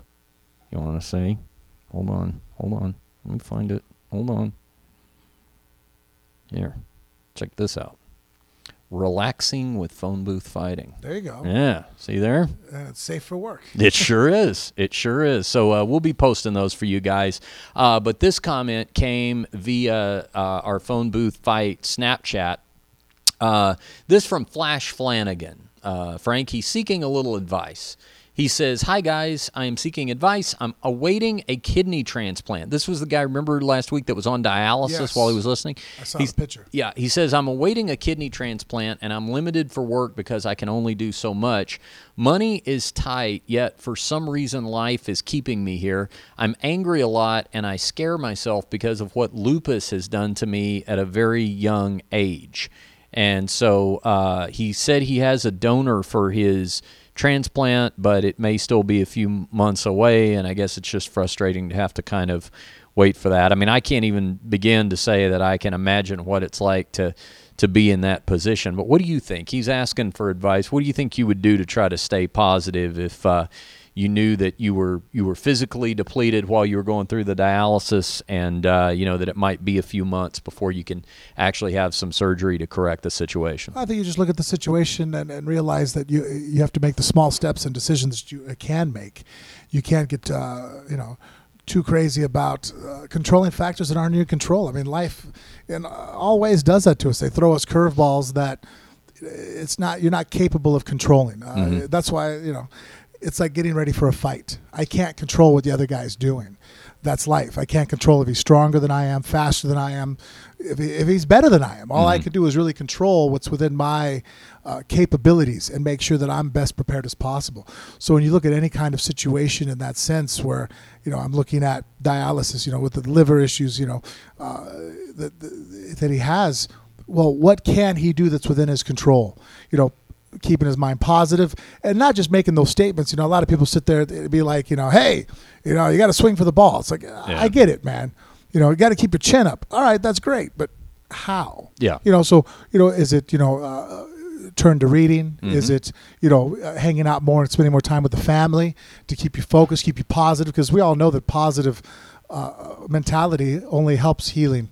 Not getting down on yourself, not being negative, not doing any self-destructive behavior, which is very easy, And if you do fall into that situation where I suffered a pretty traumatic leg injury, and there was I times heard something about that. Yeah, there was times that I fell into the black pit of self-loathing and anger and just why me? Why is this going on? And there's questions that can't be answered. No one's going to answer the questions of fate. Yeah. Why you were picked out to have this problem. All you can do is just fight the fight. I can't figure out how many guns the other guy has or what army he has. I'm going to look at the situation and try to best handle it that I can. So that's why. And if you what I was saying is, if you do make those mistakes, and I had, go out and start drinking because it made me feel better because I was distracted. The next day, get back on your horse. Just because you failed doesn't mean you can't the next day. Right, that was yesterday. Yeah, hey, that was yesterday. It's behind me. Yep. I can't let that consume me to fail again today. I'll tell you another thing I always try to look at, too, and I think it certainly would be the case in his situation with the kidney transplant, is my first point of security would be looking at something and going, okay, this is fixable. This is not fate. Fortunately, we live in an age of modern medicine where there's the kidney transplant is going to remedy this situation, and it's a big deal. I mean, it's major, but it's fixable. And 200 years ago, 200 years ago wouldn't have been fixable. That sort of thing. Yeah. So at least there's, I guess what I try to do is define parameters right away. Like, okay, how bad could this possibly get? Okay, I've got my there's a bottom to that, realistically speaking. I mean, this is not the first kidney transplant known to man or anything like that. So, okay, there's a course of action, that I can be confident in. Start from there and then say, okay, how can I make it as favorable? As favorable as possible. How can I get as many of those factors in my favor as possible, and then just try to work your way from there? Yeah. Well, we will.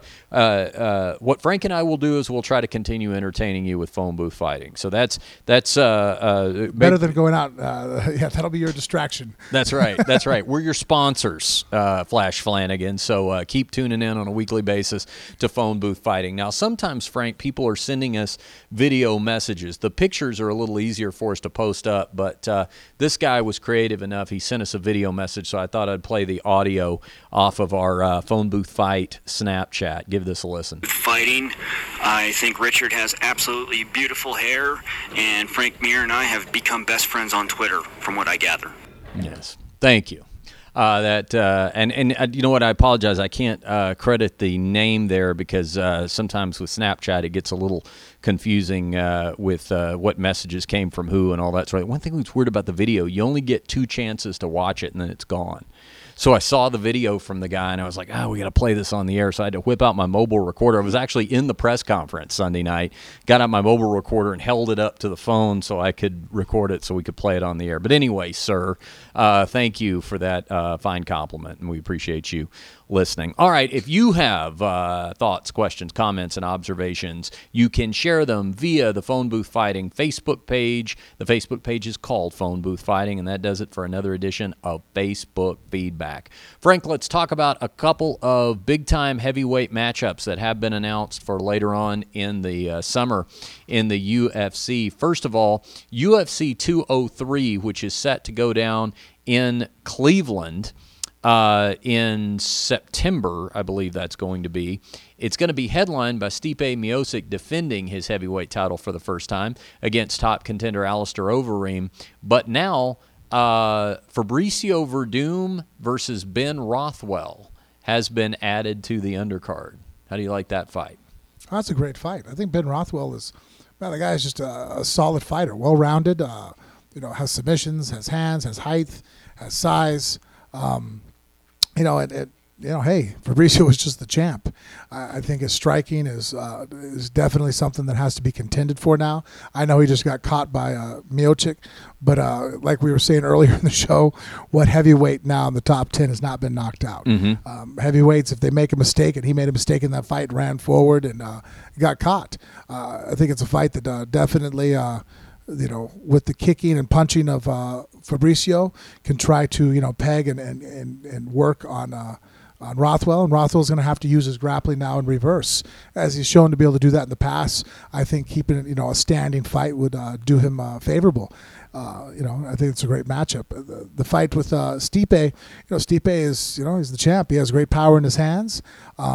Again, if any heavyweight catches each other, we've seen Stipe get knocked out, by Struve with an uppercut, and so there's the potential to get caught by Alistair. I think that the one thing that really Stipe has going for him in this fight is that Alistair right now has really become a multifaceted attack. Obviously he's always been a K1 champ. We've seen that since his reign in the UFC. Kicks, hands, strikes, probably has one of the best clinches and knees. But really his ground and pound is ferocious. It's very volatile. He has some of the best elbows and ground and pound in the heavyweight division, in my opinion. But what gets him there is the takedowns, and he has kind of really underrated takedowns. We don't really, when you talk about Alistair Overeem, his double leg is not something that comes to mind, but he's put guys on their back before, and when he gets them there, he's very dangerous. If he's able to secure a takedown on Stipe, I think that would really slant it towards him. But I think Stipe is going to be very hard for him to take down. I think that Stipe has great hands and great foot movement, but Alistair is more probably of a complete all-around striker as far as a good boxer. We've seen the left hook he's knocked out JDS with. Kicks, we've seen him in Brock Lesnar's career with his liver kick, and then his knees are crushing, and so in the clinch I think he has an advantage. But if he can land that right hand, speaking of Stipe, at this point it looks like if he lands it on anybody, he's going to retain the title. And also no secret to what the UFC is doing here with an insurance policy. If somebody were to become injured in that main event between Stipe Miocic and Alistair Overeem, you would have either Rothwell or Verdum that could step up. Do you think so? The They're both event. coming off of losses. Well, under normal circumstances, I don't think they would do that. But if you look at who's already committed, and this has actually taken me to my next point, which is that Andrei Arlovsky and Josh Barnett have been made. That match has been made for September 3rd in Germany. So what would happen is if you go through the top 10 of UFC heavyweights, Miocic, Verdum, Velasquez, who already has his fight booked with Travis Brown, Overeem, Dos Santos is there, but he's coming off a loss as well. Rothwell, Arlovsky. Oh, no, Dos Santos coming off of a win, right? Who did he just? Rothwell. Wait, yes, yes. I'm sorry. Yeah, that's right. I was thinking of the Dos Santos loss to Alistair Overeem, but we've had a fight since then. Yeah, yes, you're his right. fight since then was That's handed, right. Rothwell a loss. Yes, that's right. 5-round decision. Okay, so I guess what you could do is this. I guess depending on the health of Junior Dos Santos, maybe he could step in if there was an injury to that title fight. Mark Hunt is sitting down at number 8. I guess he could step in, possibly. I mean, he's a guy you can always call on short notice. Yeah, he's a dangerous guy at any moment. Okay, well maybe they don't have to. Maybe they don't have to break up that co-main, but it's something the UFC likes to do if they can kind of have. Oh yeah, two I agree with you. Similar weight class, the same weight class. But usually, I have guys that are in a situation where it would make sense to bounce one up. Yeah, I just don't see I could see it being a hard sell that Rothwell, for example. If it was Verdum, coming off a loss, Champion gets maybe a rematch, right? Yeah. No, you're right. You're right. It would probably be a little tough to sell that, but I always like these fight cards too. Even when everybody does stay healthy, I like it when in one night we get a lot of questions answered about a division. It's not just one fight. You're able to see through the course of a couple of fights what this means, moving forward for that division. So that's a couple of heavyweight fights that will take place later on in the year. All right, Frank, a couple of quick words about what we're going to expect this weekend at UFC 199. We'll get some audio here momentarily of myself talking to Michael the Count Bisping, who is stepping in short notice, getting his title shot, his middleweight title shot, finally at long last, coming off of a win over Anderson the Spider Silva. He was not originally the guy that was supposed to take on Luke Rockhold, the champion. That was supposed to be Chris Weidman in a rematch, but Weidman is hurt, so Bisping steps in against Rockhold. I know we've talked a little bit about this in the last couple of weeks on Phone Booth Fighting, but Rockhold is now by odds makers. This is a rematch, right? It is a rematch. Rockhold defeated Bisping their first meeting, but Rockhold is a 9-1 favorite by odds makers. No one's really given Michael Bisping much of a chance here. Wow, Bisping's a hard fight every time. Yeah, and Bisping will point out too about that first fight. The turning point in that fight, there was a headbutt. There was an accidental headbutt from Rockhold, and Rockhold has acknowledged that it was accidental, but that there was a headbutt. And Bisping said that really threw him off. That once that happened, his head was just never clear, and then he was finished. But it's not. I mean, those things happen in a fight, but I think particularly the fact that Rockhold sort of seems to acknowledge it. I heard Chael pointing this out on his podcast. He said, it's one thing if the guy who got headbutted is complaining about a headbutt change in the fight, but if the other guy, meaning Rockhold, publicly acknowledges, I remember when it happened, and I did notice he was never the same after that. It seems like Rockhold's kind of giving him a little bit of credit for that. So, I like that honesty. Yeah, I do too, and so maybe that lends itself to Bisping having a fighting chance in the main event. That being said, I mean, any reason you think to select Bisping over Rockhold? I think Rockhold's just a more complete fighter. Yeah, bigger, stronger, reach. Coming off, the great momentum of, going out there. Really, just the fight he had with Weidman was extremely impressive. Yeah. I can't take anything away from Bisping. Bisping's a really complete fighter too.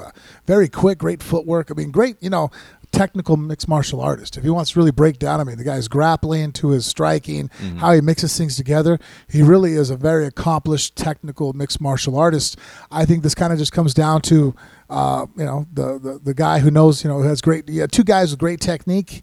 I'm going to go with the bigger guy. Let's give a listen to my conversation with Michael Bisping earlier about this very topic. Hey, Richard. Hey, Mike. Good to talk to you, man. Michael Bisping joins me right now. Michael is headlining UFC 199 this weekend in Los Angeles. My co-host Frank Mir and I will be out there covering the fight live. It's a replacement fight for you, Mike. Of course, originally we were going to get Chris Weidman against Luke Rockhold in the rematch, but well-deserved, my friend. I mean, we've been talking about you getting a title shot for the better part of 10 years. I guess the weird twist is that for so many years we thought it was going to be against Anderson Silva. You go ahead and beat Silva in the biggest win of your career, your last fight, and now your title shot is against somebody else. Obviously, it didn't play out exactly like you might have thought it would have, but does it feel like you thought it would have?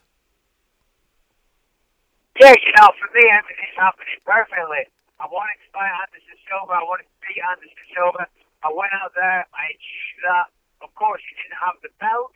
So my next fight is against the world champion, Luke Rockhold. For me, everything's happening perfectly. You can't keep a good man down. The UFC tried to keep me away from that belt, but I just keep beating everybody. I beat the greatest of all time. Yeah, I had no choice but to give me the shot. Now, you and Luke Rockhold faced off before back in 2014.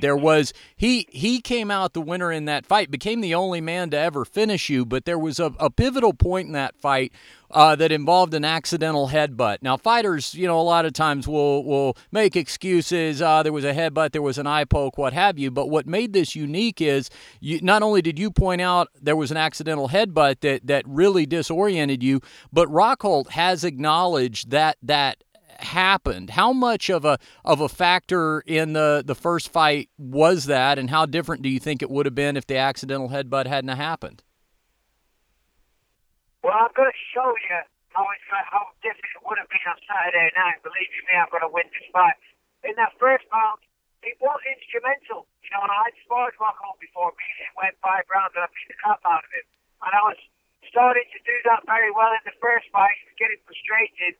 And then he came in and he headbutted me, and it opened up a very significant cut right on my eyelid. He headbutted me right in the eye, and it opened up a huge gash, and blood was pouring into my eyes constantly. It was just, it was bad luck. I know he tried to headbutt me, but it was bad luck where the cut opened right on my eyelid, and blood was pouring into my eyes, so I kept wiping it away, and as I wiped it away, he kicked me in the head, and then the circumstances, you can't be bitter about these things. Well done to him, he got the job done, whatever. But now I get my chance, I get my rematch, I get a chance of redemption. There will be no headbutts, and there will be only one winner, and that will be me. I understand that Luke is an incredible fighter. I really do. I know what I'm up against, but I know this guy. I know him inside and out, and I know I can compete, and I know I can beat him. Mike, do you think that the couple of years that have passed, year and a half, 2 years, but since that last fight has actually made you a better fighter? I mean, most notably the win of your career over Anderson Silva. Do you think in a way you're more fortified to take on Rockhold for the title than you were back in 2014? Yeah, absolutely. I do believe I've improved as a fighter, both physically and mentally. Since that fight, I haven't lost another fight. I'm on a win streak. I just beat Anderson Silva. Anderson Silva's a better fighter than Luke Rockhold. Everybody knows that, But Luke is tough, but predictable in his toughness. He throws a good kick and he has a good right hook. Anderson is way more unpredictable. But I am a better fighter. Luke also proclaims to be a better fighter. On top of that, this is a grudge match. I don't plan on losing to the same person twice in my career. So this is a person that I've wanted to rematch for a long, long time. We have a bet against each other. I don't like him. He doesn't like me. Finally, we get to throw down. And the title's at stake. Why wouldn't I sign up to this? Give me any opportunity to push that asshole in the face, and I will take it. I think a lot of people see you as being a big threat to Rockhold on the feet. Rockhold has an accomplished ground game, and as I mentioned, he is on paper the only person to have been able to submit you. But how much of a factor do you think that you being disoriented by that headbutt played in that? In other words, do you feel like there was a real risk of him submitting you had that headbutt not happened? Absolutely not. That headbutt was instrumental. It not only did it open up a huge door, it also disorientated me. I saw a massive flash of light, and listen, I don't want to find out about that. I sound like a broken record. It was instrumental in the fight. It changed the turn of events in the fight, but these things happen. It is a fight game. It's a contact sport, and unfortunately, accidents can happen, and they are the facts. You've got to be a man about it. You've got to deal with it.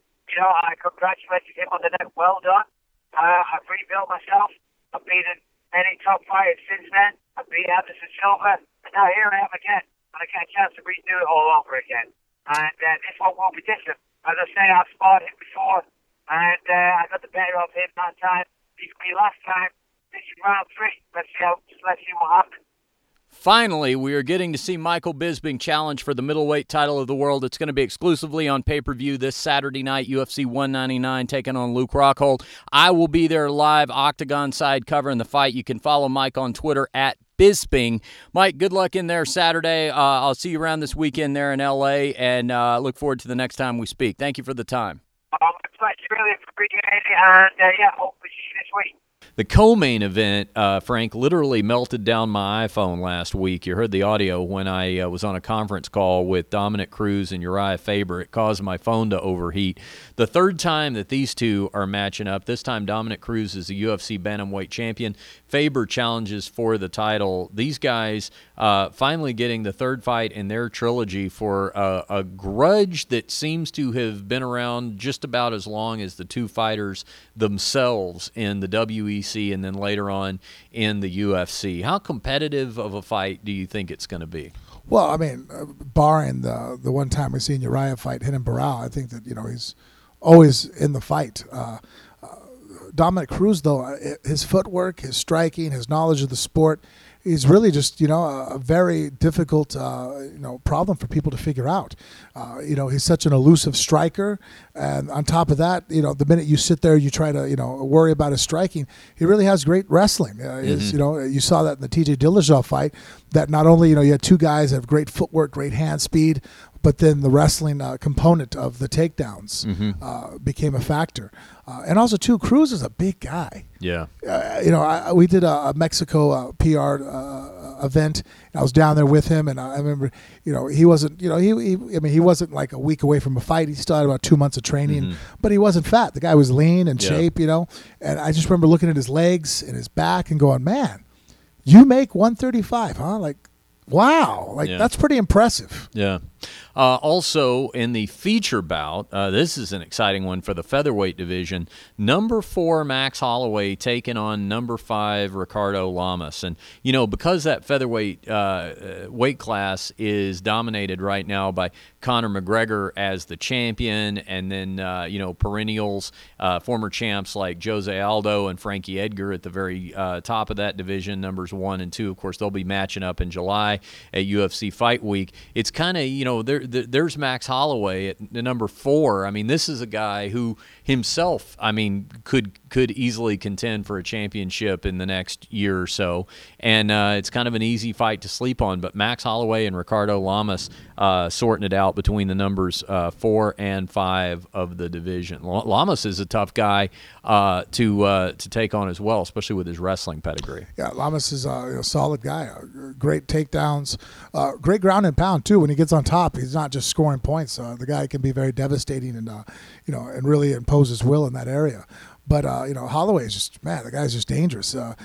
His guillotine and some of his submissions are just really, top notch. You can't really, you make a mistake and he doesn't look to tap you out. He looks to put you out. And of course, Frank, for obvious personal reasons, I keep a very close eye on the next fight that we're talking about, quite possibly the last fight for this Hall of Famer. Dan Henderson will be taking on Hector Lombard. Henderson goes into this fight as an underdog. Odds makers have him at about a 3.5 to 1 underdog. But as I've made no secret about on the show, Dan Henderson is the only fighter in the UFC who is older than me, and not by much. And once he goes, there'll never be another one. So I need him to hang on for as long as possible. What's that? Dan Henderson is taking on Hector Lombard, and so sorry. Editing. Yeah. So I don't. I fear the day that I look up and every single fighter in the UFC is younger than me, and once Dan Henderson's gone, that's the way it's going to be.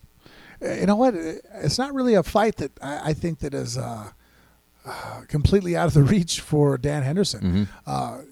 He has a height and reach advantage.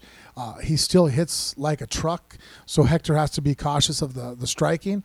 I think there's a speed and obviously youth advantage that Lombard is going to possess going in there, but Dan has an unreal strength and grind. If he grabs on you and starts to be able to squeeze, he could really drain it out of you.